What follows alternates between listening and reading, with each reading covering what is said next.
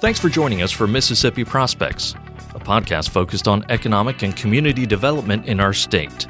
Hosted by Jeff Frent and brought to you by the Mississippi Economic Development Council.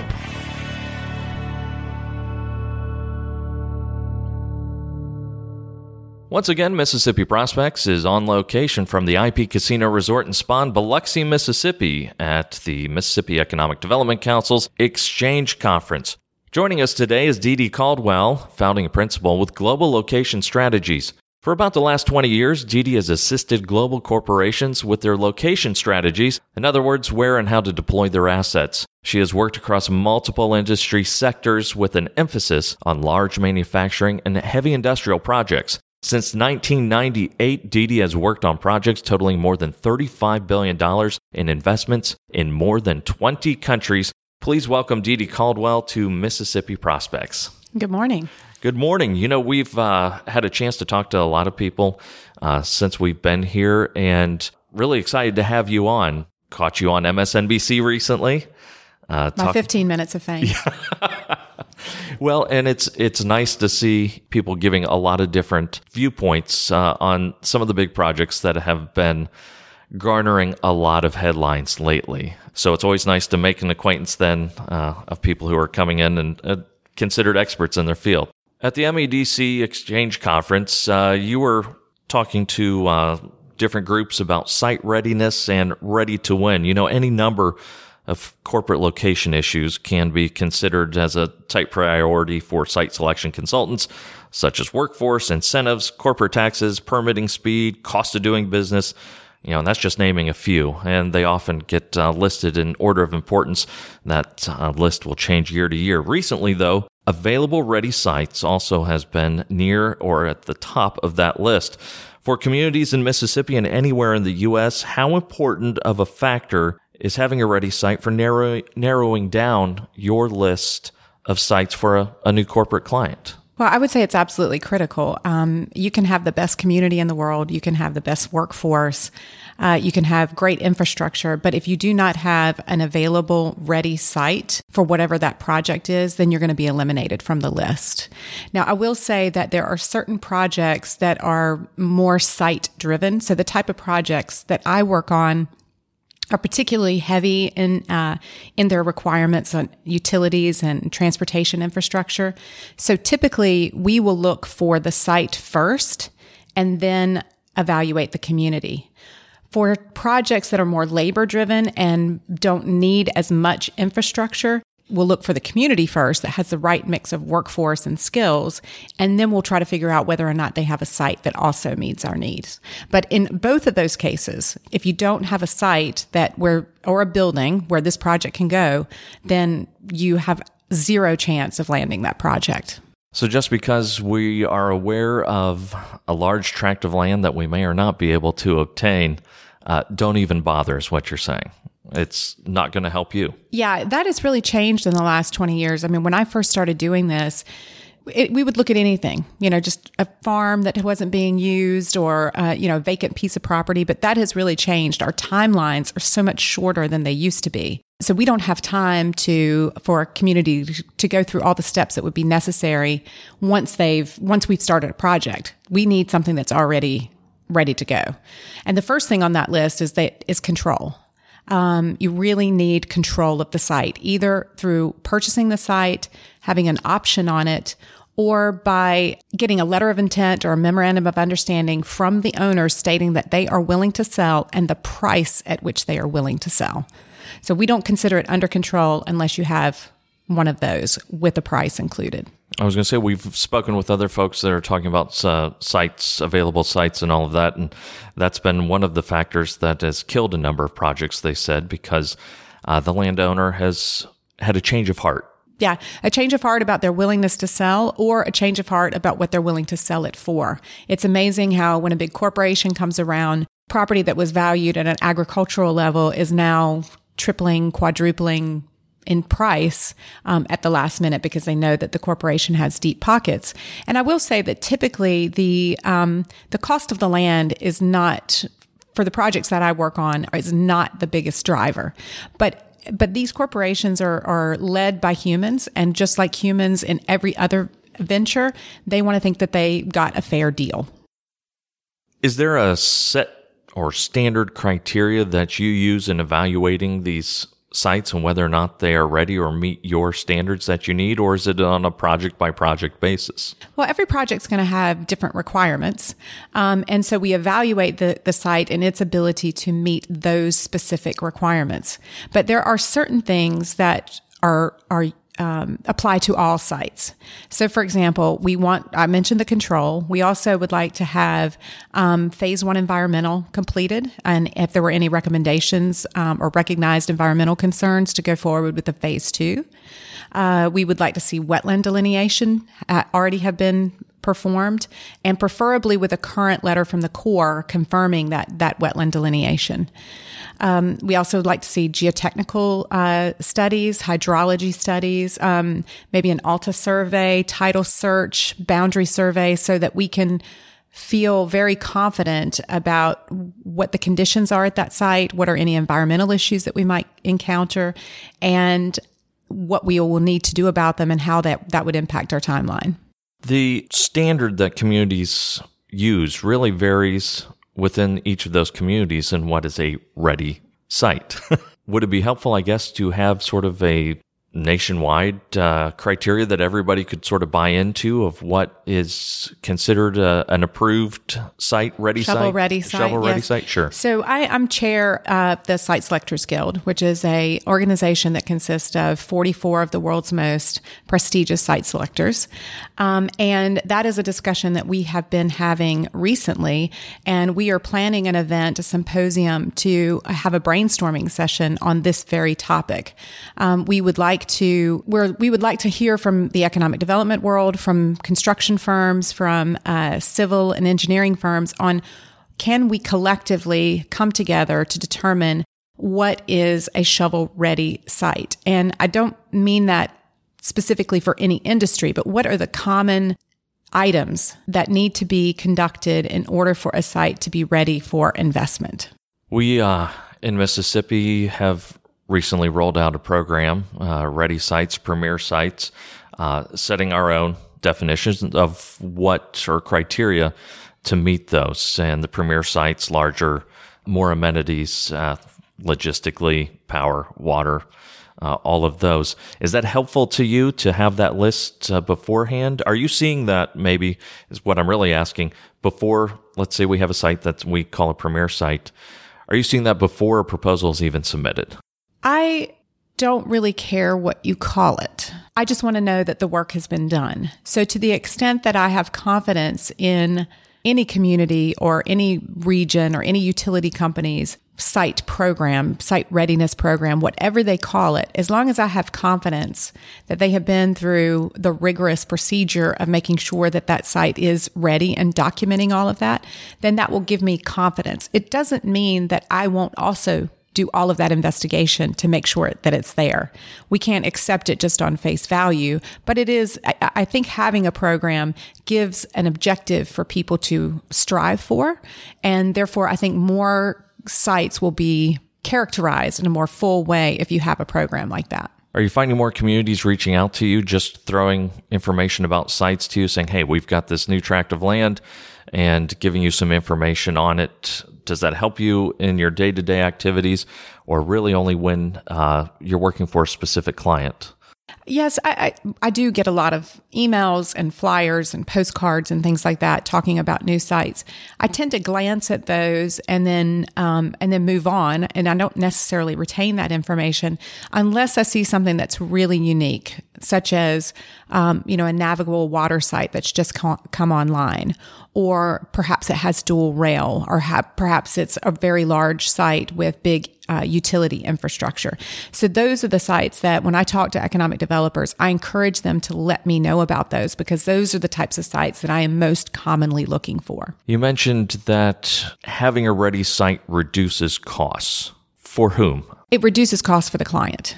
Okay. And what I mean by that is that these clients are trying to get up and running as quickly as possible, and time is money for them.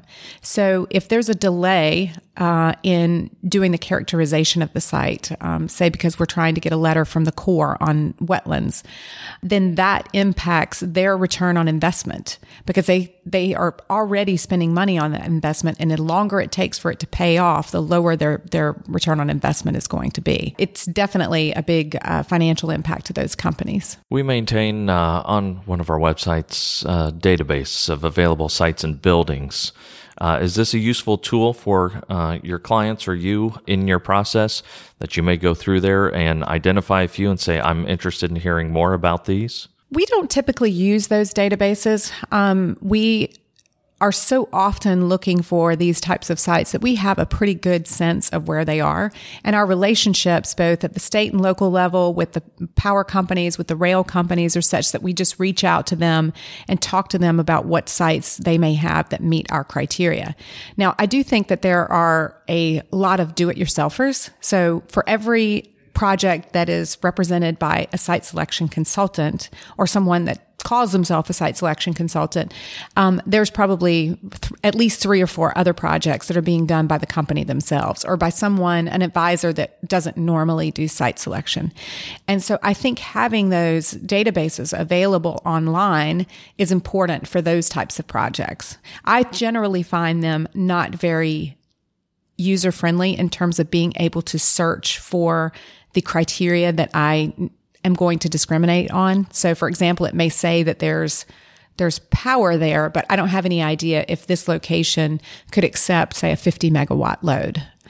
So that's why those types of databases don't tend to be all that useful for me. And probably because of the area that you probably are doing more projects in, which is the large manufacturing, heavy industrial projects, you're not looking for the 50 acre, 20 acre sites. You're looking for a lot of land, a lot of water, a lot of power. Yes. I call, so I do a lot of work in tissue manufacturing, and I call that site the Holy Grail because people have been looking for it for 2,000 years. They still haven't found it. There's no way to prove that it doesn't exist, and the only way that you can prove that it exists is to find it. So we are still out there searching to find the perfect site.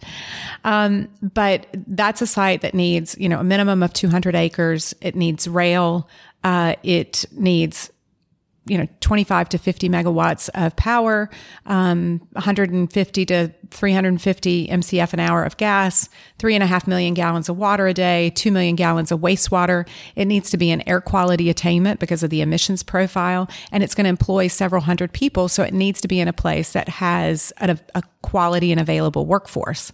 So when you layer all of those things on top of one another, there's very few places which can even come close to meeting that. So what we end up doing is we end up having to compromise on something. A lot of times water might be one of the big discriminators. So instead of using raw waters, say from wells or from a river, we end up buying treated water from the municipality, which is not the ideal because it's more expensive.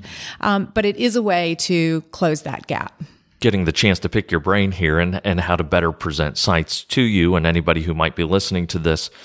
You receive maybe some proposals, which include sites. You're looking for that Holy Grail site. How is it best presented to you? And I mean, with maps, what kind of data are you looking for on the maps? Outlines, photography, aerial photography, GIS data. What is most helpful to you so that you can look at this and evaluate it pretty efficiently, at least in your initial rounds when you're going yes, no, yes, no. I know I do that. I like to get information in certain ways so I can make that quick sort of cursory review and know I need to look more at this pile. The number one thing that communities can do is they can complete the RFI thoroughly and accurately. That is my number one thing.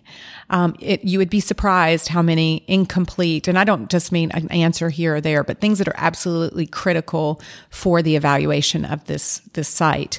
If you submit an RFI that's incomplete, that is the fastest way to get eliminated, even if you have a great site, because we just don't have time to come back to you and ask again for the same information. Beyond that, we certainly visuals are very important. So having maps or site plans that communicate to us things like topography, any types of encumbrances such as right-of-ways or easements, wetlands, where the utilities are, where they're existing, where they're proposed. Anything that you can do like that is very, very helpful for us.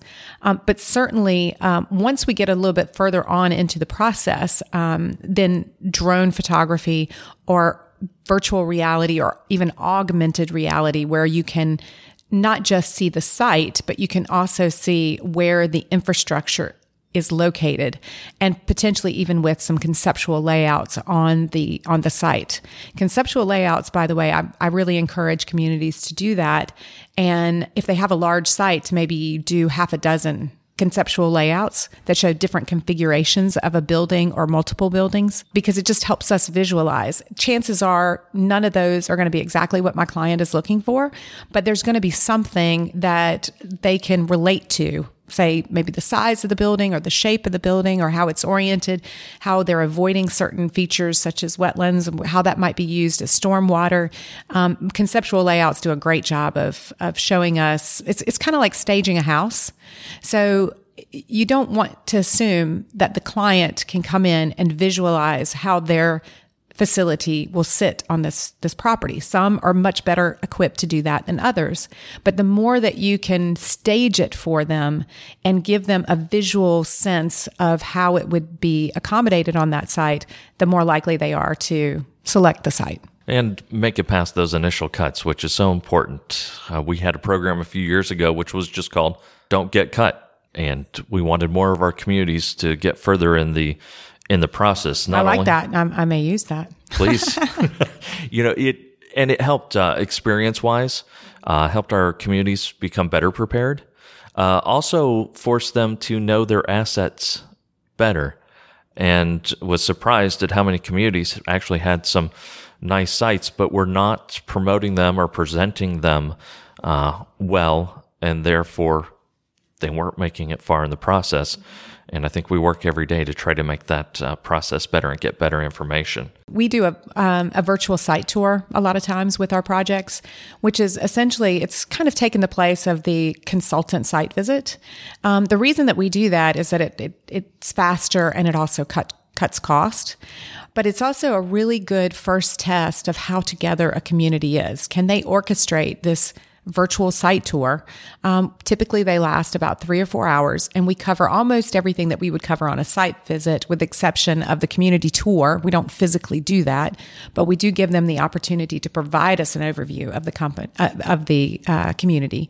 And we don't do employer interviews. We do those by phone or some other, or we do a survey. And this is somewhere where they can really shine. Sometimes my clients are on the virtual site tour. We use GoToMeeting and Google Earth. A lot of times we prefer that the community prepare a presentation and take us through the agenda. And then we can switch back and forth to any visuals that they have or to Google Earth. And then a lot of times my clients are just listening in. And so it's really their first opportunity to get in front of the client and make a great impression. And it's amazing the difference in how well communities respond to these virtual site tours. Some of them are very together. They know exactly what they're doing. They've already thought about what the questions are that the client might have based on the weaknesses or the risk that might be perceived at this particular site. And then some, you can tell it's just not as well orchestrated. Maybe the team is not all singing from the same hymn book, so to speak. So it's really amazing how that virtual site tour has a huge impact on whether or not you make it to the short list, which will actually receive a site visit from the consultant and the company. In this virtual site tour, have you ever arranged it where you can actually have live video feed from the site, so that you say, hey, can you look over in this area for us, using most likely drone footage, obviously, and have the drone operator go over to the site? You can get a better look. Is that something they're including in this, or maybe something you'd like to? We've looked at drone videos before, but it's usually videos that have been taken previously. We've never done it live, but that's a really good idea. We may do that. we're leading the charge in unmanned systems in Mississippi. Just happened to be the FAA Center of Excellence for unmanned aircraft systems at Mississippi State University. So. Yes, and it's been a while now. It's probably been almost 10 years ago, but I was looking in Mississippi and in the Pascagoula region, and I visited the Northrop Grumman unmanned aircraft facility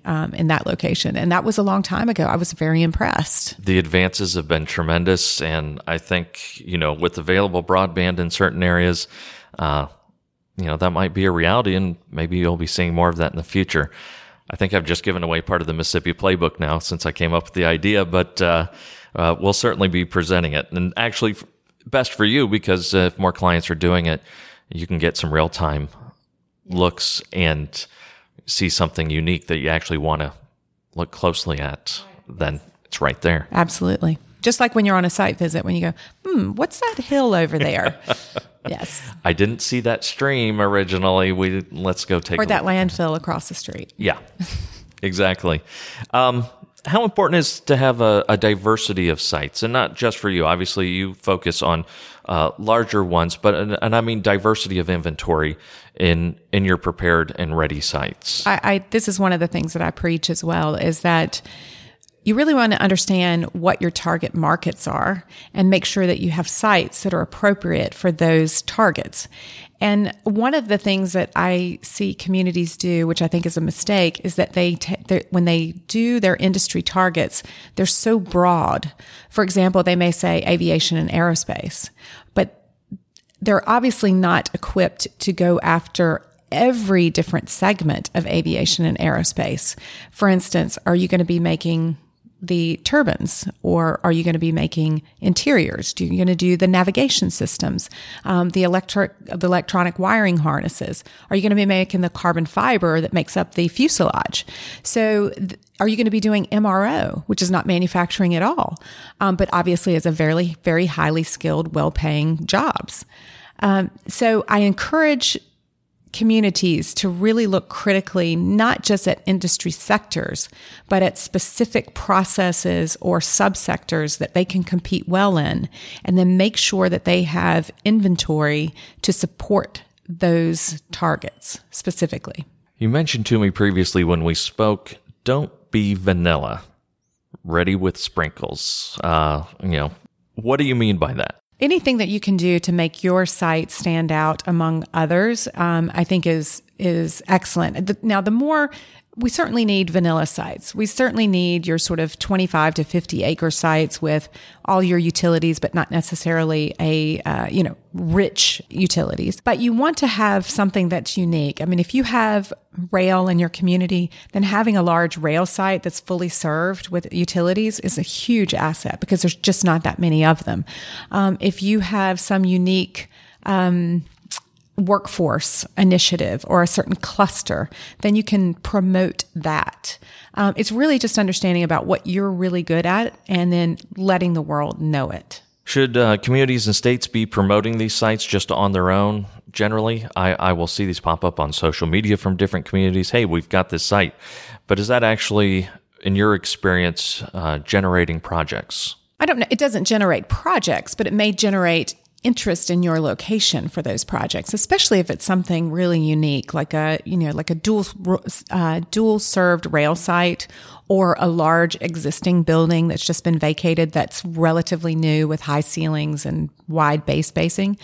But I think it does help just to be out there. I think that it's more generally, it's probably a little bit more effective to market the community and the assets as a whole, as opposed to just the site. And I really like to receive visits from economic development organizations in my office in Greenville once a year or so, just to kind of bring me up to speed on what's going on in their community. I want them to come in with a message. I don't want them to just come and chit chat. I want them to tell me, what has changed in the last year in your community that I really need to know about. What's your inventory like? What's your workforce like? Are there any big announcements that have happened or closures? Those are the things that we want to know, because when our clients come to us, we want to make sure that we have our finger on the pulse of the economy of many different locations. And that's hard to do from sitting in your office. You need to be out there, but you also need to be talking to the people that are on the ground. And the importance of closures in this process, and I bring this up because we had a discussion previously offline with a couple of my coworkers, and they didn't want to promote a closure, because it was a negative. And I said, absolutely not. It definitely is a negative for the people that are employed at that location. Mm-hmm. It's a negative for the community, but it's also a huge opportunity. We, as site selectors, it's hard to say that we love to see closures, because obviously we don't want to see any manufacturing facility or any other facility close. But it does create an opportunity for our clients. That means that there is a skilled and available workforce. And in today's environment, that is worth gold. Record low unemployment rates, very thin labor pool right now because of that low unemployment rate. Though, speaking in a previous episode of Mississippi Prospects, we were also talking about how we're starting to see the labor pool increase a little. That ticked up, and therefore the most recent unemployment rate actually went up, even though we created a number of jobs. So some good signs there, at least, that people are getting back into the working force, or a new generation entering in. Right. Yep. And I think that in order to increase that workforce participation rate even more, we're going to have to see wages tick up some. Wages have been very, very sticky, and I think it's baffling a lot of economists, and I'm not an economist, but it's definitely baffling me. And sometimes we do a lot of employer interviews, and we have to sort of sift through what they're saying. So sometimes we'll have an employer interview and they're pretty negative on the workforce. But if you start to look behind the curtain and you say, well, what kind of management style do they have? How much are they paying their employees? What is their philosophy on giving promotions and raises? And it's hard to feel sorry for them when they say that they're paying $12 an hour. If you want good quality workers, you need to be willing to pay them. And so we ask them, have you tried paying them more? And a lot of times we just get blank stares. But I do think that wages are seeing some pressure. And I think that will be good for the economy. Hopefully they don't get, too out of control, but I think that it would be nice to see those tick up a little bit. Well, it'll be interesting to see in the central Mississippi area. We're going to have a large manufacturer come online in the next couple of years, more than 2,000 jobs within 10 years. But there's a lot of manufacturers already in the area who are anticipating maybe losing some of their labor force for this new opportunity. Something like that obviously can actually help drive wage increases to help in their retention efforts. Absolutely. Absolutely. And sometimes we talk to communities where the employers are very nervous about another company coming and making an announcement there. For that very reason, they're afraid of losing good people. That's right. In this environment, you have to, basically where the people that are not employed right now are not the most employable. And so a lot of the workforce is going to come from the workers of other facilities. That's going to be the cream of the crop. Certainly, as more opportunities are out there and the wages start to come up, then you'll bring more people into the workforce. I've always said that even though if you have a transfer or shift of employees going to a new manufacturer, you're creating new opportunities and more entry-level opportunities at those other companies, manufacturers, and also giving them the opportunity to gain new skills and get new training. Absolutely. Competition is great. Dee Dee Caldwell, get your sites ready. She may be coming to a community near you. Thanks for joining us. Thank you. Great to be here. Mississippi Prospects is brought to you by the Mississippi Economic Development Council, the Mississippi Development Authority, Cooperative Energy, Greater Jackson Alliance, Entergy, Mississippi Power, Tennessee Valley Authority, Watkins & Eager, Butler Snow, Jones Walker, and produced by Podastery Studios. If you have questions or comments, join us on Twitter at MEDC Info.